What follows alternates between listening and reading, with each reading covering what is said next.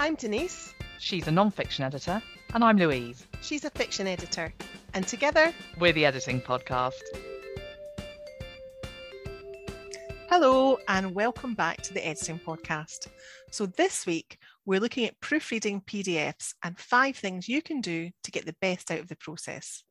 That's right. Specifically, we're going to be talking about marking up PDFs using Adobe Reader DC, because it's one of the most common methods of proofreading on screen. It absolutely is. All my publisher clients and many of my non-publisher clients use it as part of their publishing workflow. Now, we want to be clear that Adobe Reader DC isn't the only option. I use the excellent and very affordable PDF Exchange, and some of you might be using other software. But since DC is free and well known, that's what we're going to focus on in this episode. Yeah, and actually, you'll probably find that most of these tips can be applied to whatever software you're using. So, Harmby, why don't you kick us off with the first tip? Okie doke. So the first one is to rotate the view. So if you're working on highly illustrated or graphic PDFs, for example, you might be confronted with a page where the text is laid out vertically in some places or at some other angle that means you have to crick your neck to check it. Yeah, so in some of the educational materials that I work on, the answer key at the bottom of a page might be deliberately upside down so that they're not immediately available to the reader. So what I do is use rotate view to turn the page in 90-degree increments, either clockwise or anti-clockwise. And that means I'm not straining my neck. Or doing acrobatics at your desk. Now, I quite like the idea of that, watching you do it, I mean, while I sit back with a cuppa and enjoy the show. You really wouldn't want to. You're sort of a Cirque du Soleil for proofreaders. I really don't think so, Harmby. Oh, God, just the thought of it. So, in DC, what you do is you look at the top left of the menu under View, and there you'll see the Rotate View function in the drop-down menu. And from there, you can shift the page clockwise or anti-clockwise, or you can use the keyboard shortcuts to do that. I like the way they actually show these in the menu, so you don't have to go hunting around for the information. Definitely. So tip 2 is to use the Show Cover View in 2-page view function. God, this one's so handy. Oh, it really is, yeah. So how many times have you tried to look at a double-page spread, but the recto and verso aren't displayed properly? Too many. I mean, I don't proofread on screen anymore, but back in the day when I did, I remember the first time I came across this problem, and I was just like, well, how am I going to check my page depth? Yeah. And what the heck's going on here? Yeah. And then I discovered the solution. So so the recto page, which will show up on the right when the reader opens, say, the print version of the book, let's say that shows up on the left in the PDF view, and the verso, which should be on the left, shows up on the right. So that's the problem, and there's a quick fix to it.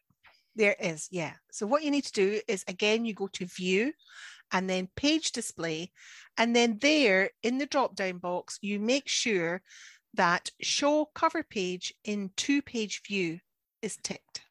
And what this does is treat the front cover page as a separate item, and it shifts the display over so that your rectos and versos are now displaying just as they would be if you were looking at the hard copy, at least most of the time, because that doesn't quite always work, does it, Denise? Always, no. We certainly don't want to assume that this is the default position, because there'll be times when your PDF doesn't have a cover page, perhaps because you're proofreading a distinct unit from a book rather than the whole thing. And so if that box is ticked, it's going to throw everything out because it will treat the first page of the double page spread as the cover page. So in that case, you need to make sure that it's unticked. Exactly. So pay attention to the page numbers if you want to check. Page numbers on rectos or right-hand pages are always odd numbers. And page numbers on versos or left-hand pages are always even numbers. And that means you can easily see whether the display is correct or not. And again, with if you're working on educational and highly illustrated materials, it's often really easy to spot because sometimes images are crossing both pages of a double page spread. So it's very clear if the recto verso alignment is out. And that will alert you to it. It's not so obvious if it's just text on a page. Yeah, and if there are no page numbers and there isn't any indication like this, it's probably just worth checking with your project manager to make sure that the file's not gone wonky. Yeah. So tip 3 is for when you have large amounts of corrected text. And the tip here is to attach a Word file. So in this scenario, you might find that you have a huge number of corrections that need to be made to just perhaps 1 or 2 paragraphs. Or you might need to replace an entire section of text. And marking up the PDF with stamps or DC's onboard markup tools might mean you're really littering the page with comments and highlights and goodness knows what else. It just gets a bit messy. Yeah. And yeah, there might be times when you can use the commenting tool just to go in and replace the text. But you might find that when you do that, any special formatting that you need is impossible to replicate in there. So instead, you can create your replacement text in a Word document, fully format it and save it. And then you use the attach file tool. Now in DC, you can find this in the ribbon menu at the top of the page. It's a paperclip icon. And if you click on it, you can browse for the Word file you created and attach it to your PDF. Yeah, and this paperclip icon can be customized. So you can change it to look like a pin or a little graph icon or a little tag icon. And you can even customize the color too. Oh, lovely.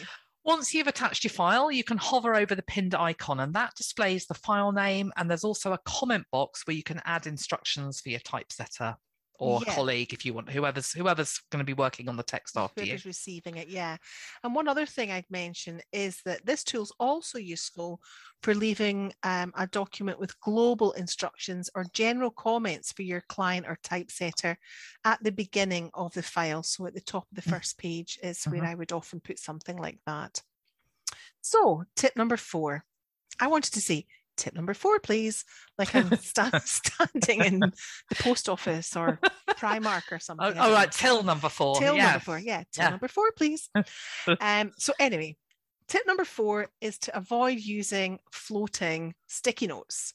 So the issue here is that adding a sticky note is probably the easiest way of adding general comments to your PDF markup. And it's generally the thing that most people will think of to do if they don't know much about marking up PDFs. Yeah, it's quick. It's quick and it's obvious. I'll put a sticky note on it and I'll write in my sticky note what it is I want people to do.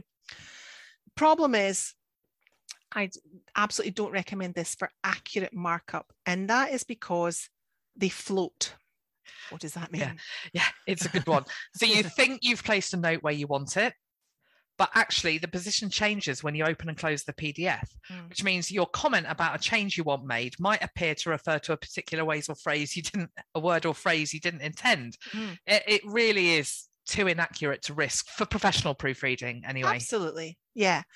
It's fine for general comments, but a much better alternative is to use the highlighting tool on the target text and then open the pop-up note that's attached to the highlight. And you open the pop-up note by right-clicking on the highlighted material.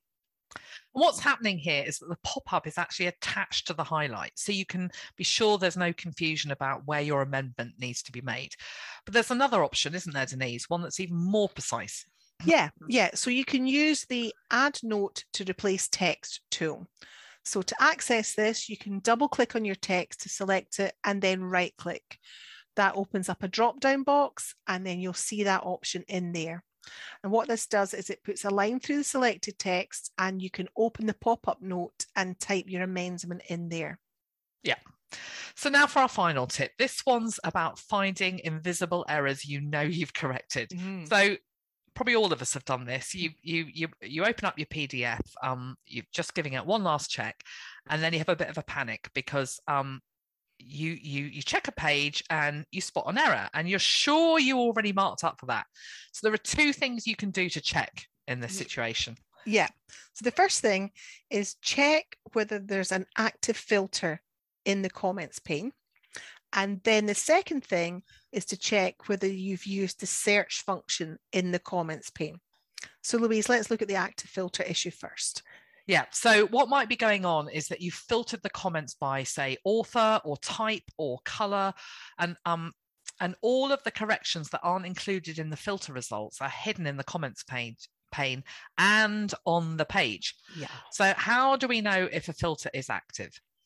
So if there's an active filter, the funnel icon at the top of the comments pane has a blue dot next to it. And to change what's been filtered, you need to click on that funnel icon and then click on anything that's highlighted in the pane and make sure you hit the apply button. Yeah, otherwise it won't do anything. Yeah. It's really important to check whether a filter is active, because if you make a new correction without checking this first, you could end up with 2 identical corrections when the filter is removed, and your typesetter or client won't thank you for that. So how about the search function in the comments pane? How might this be hiding your markup? Well, when you search your comments for a particular word or phrase, Adobe Reader DC doesn't just hide the comments that aren't included in your search results in the comments pane, it hides them on the page too, just like with the active filter thing. So the only markup that you'll see in the PDF is whatever meets your search criteria. So you can check if you've forgotten about an active search by looking at the search box. So in the comments pane, there's a magnifying glass icon. Click on it. If it's still populated with your search term and the number of instances found is showing, it's still active, and the rest of your markup will be hidden. Yeah, and in that case, you just need to click on the X icon to remove the search term and you'll be good to go. Yeah. So there's just one other thing that I want to mention. We talked very briefly at the beginning of the episode about different software options for PDF markup, but some new proofreaders worry that a free tool like DC won't be enough. Yeah, they might think you've got to fork out money. Now, there are certain pieces of software that we think you do need to pay money for. Word, for example, I think. But you don't need a pro tool for PDF markup. And that's because when you're editing in Word, you're directly amending the source document. That's why you need a pro tool, because you need all the functionality available. You're directly amending the text. Yeah. Whereas when you're marking up PDF page proofs, you're just annotating. And DC really is enough to do that efficiently. And of course, if you've already got a pro program like Louise does because you use it for other things, well, then that's fine. Go ahead and use that. But if you don't, DC is good enough and you can save your pennies for other things. But I think part of the problem that we have with this is that the language people use around PDFs, and sometimes people talk about editing PDFs and what they mean is marking up. Yeah. So we have to be really clear what people are being asked to do. Yeah. Some professional proofreaders will still talk about, I need to edit this PDF. And when you drill down into it, actually what they mean is they need to mark it up. Yeah. So it's that whole, sorry. And you can edit PDF text. Absolutely. And some of our colleagues are required to actually go in and actually alter the PDF. And so you do need that extra functionality. But like you say, actually, when most people talk about editing a PDF, what they really mean is they're proofreading and they need to annotate. Yes. Now, if you're working in a traditional publishing workflow and you're the proofreader at the end and you're working on PDFs of laid out pages, I'm 99% sure that you are not going to be editing them. Yeah. You're going to be annotating them. I think when I've heard this, it often tends to be people who are maybe working on magazine layout. And absolutely, yeah. Or they're working on reports, annual reports or something, and they've got access to professional, the Adobe Pro, and they can actually go in and edit the source material, because that's the key thing about it, isn't it? Now, I mean, Adobe Pro, Acrobat Pro is really expensive. Now, again, if you've already got it, great. But if you're looking for an affordable alternative, I would recommend PDF Exchange. It's got all the same functionality, but costs about 1/10 of the price. Yeah, so definitely worth having a look at anyway. Yeah, and if you're like me, then you just don't pay for anything. So I've never needed anything other than the free Adobe Reader DC, and I have worked with tens of dozens of global publishers and non-publishers and have only ever been required to use the free version. So it very much depends on the sector you're working in and the type of client you have. Yeah.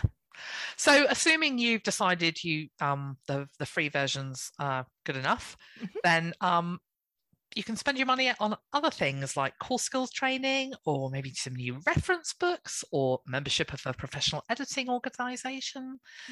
And or maybe you want to get yourself a course. So if you're new to PDF markup and want to learn how to do it well and efficiently, my pal here, Denise, has a brilliant self-paced course called How to Mark Up PDF Page Proofs.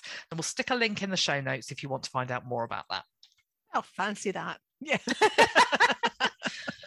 Yes. Well, I thought it was only right that I did the promo for that there. I think it would have been a bit self-serving if you'd done it. Thank you for that. Yeah. Great. So that's it for this episode. Thanks so much for listening to us again. If you'd like to help support the Editing Podcast, you can join our Patreon community for as little as £3 a month. We'd love to have you on board. So if you are interested, hop over to patreon.com/editing podcast, and we'll pop a link to that in the show notes for you too. In the meantime, she's been Denise. And she's been Louise. Join us again next time. Bye.